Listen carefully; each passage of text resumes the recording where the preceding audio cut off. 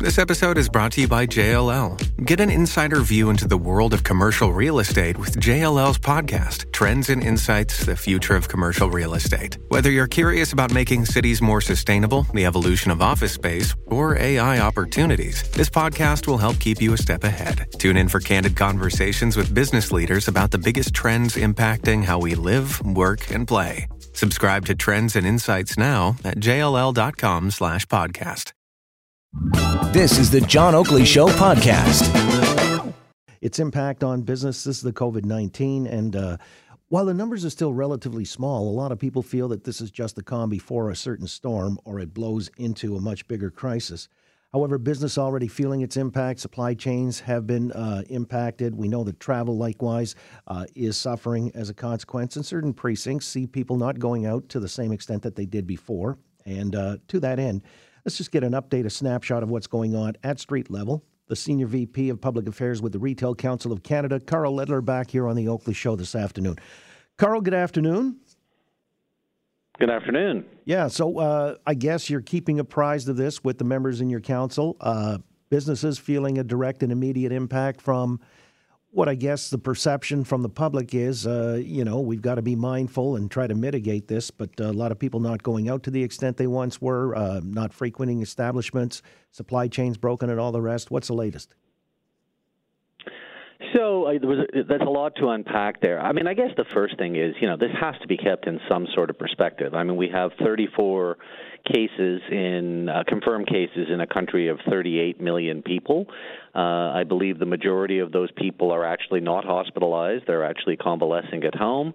So, it's important to keep this in perspective as to where it is. We obviously walk a line and make, we're not Pollyannish about it, but we want to make sure that people don't sort of get hysterical about, where this is currently.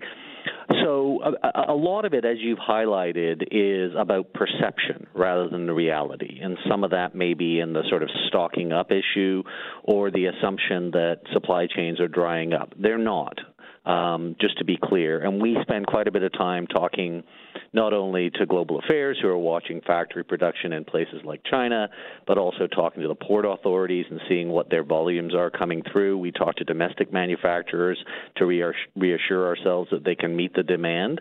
And, it isn't easy going, but basically all of our supply chain looks, reasonably robust at the moment. The issue is, what does it look like a month from now or 2 months from now if containment either in Canada or elsewhere in the world is less successful.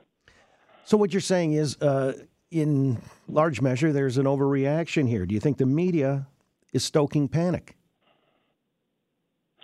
Well, I would never accuse the media of stoking panic on a big issue of public importance. I think, the first thing to understand, somebody was saying to me that there was a photo, and I won't mention the merchant, but it's a big merchant, the other day of an empty shelf. What they also failed to mention was that there was a skid right next door to it as people were loading new or about to load new stuff on. So, yeah, there can be a little bit of hysteria. I don't think that that's necessarily media fanning the flames, and certainly these days social media can drive as much sort of public reaction as well.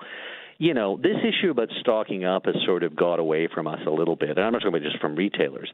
We're talking about a disease that, so far as we know, has a 14-day incubation period. So if you have contacted somebody with it and have contracted it, it will have manifested itself within that period. There's a convalescence period, but we are not talking about heading into the hills with a couple of shotguns and 48 cases of beans here. I mean, we're talking about, making sure you've got enough Advil on hand and paper towels and, for a matter of a few weeks. So I think people have to keep in perspective what we're really talking about here. Well, you're right. I mean, when we hear from, authoritative voices suggesting we stock up on food and medical supplies, it almost sounds like something out of a survivalist manual. It does a little bit, and I don't think that that's what the public health officials are trying to convey. They're saying, look, have enough food on hand that you could last out a couple of weeks, have enough sort of paper towels and soap and the like, hand sanitizer maybe, Advil, those sorts of things. But those aren't like, we're not talking long periods. You buy the large size Advil, you've kind of met your Advil need, if you follow me. It's not, it isn't that sort of survivalist mentality of I'm off in the bunker and I need food source for a year.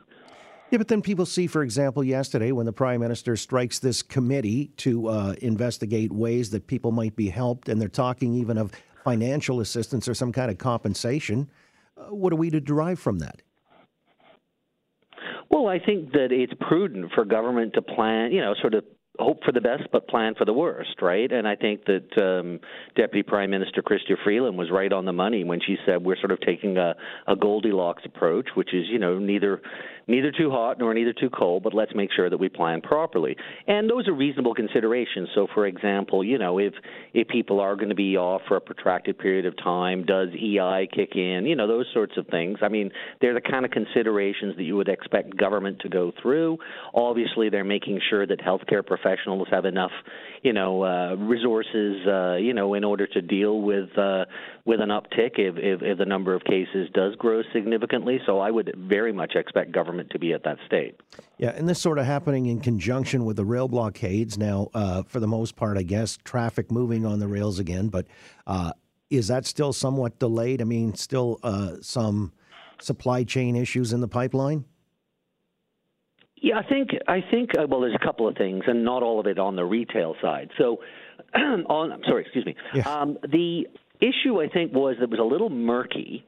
Initially, if you did have a bit of a slowdown in supply, was it attributable to being stuck on a dock in Vancouver, for example, because it hadn't moved because of the rail blockade, or was it an issue of an order that hadn't been filled from China? I think that is actually now starting to wash out. It's becoming a little clearer what is what, and at least as we talk to the rail networks and the ports, they're by and large kind of cleared up the backlog that they had from the blockades. That's less of a challenge now, but certainly a couple of hits in a row. And then, of course, for the economy, the difficulty was more moving stuff to market. So it's more the export side. And, are there any negative effects of the slowdown there? And do you actually lose customers that couldn't be supplied during the blockades?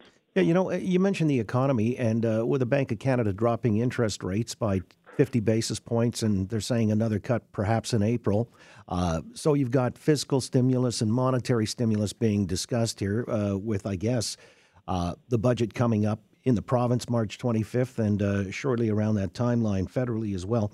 What are you anticipating they're going to do for small businesses at the retail level in this country, if anything? I couldn't tell you that. I have to, and of course we'd be delighted to see some stimulus measures that would be beneficial to small business. There's no question, the OECD put out a study the other day that suggested, there's certainly going to be a hit taken by the world economy, and of course we're heavily integrated into that. It was still a growth scenario, just a very, very slow growth scenario for this quarter and into the next part of the year. So I think that government's looking at this and saying we're not going to have the growth that we had forecast last time.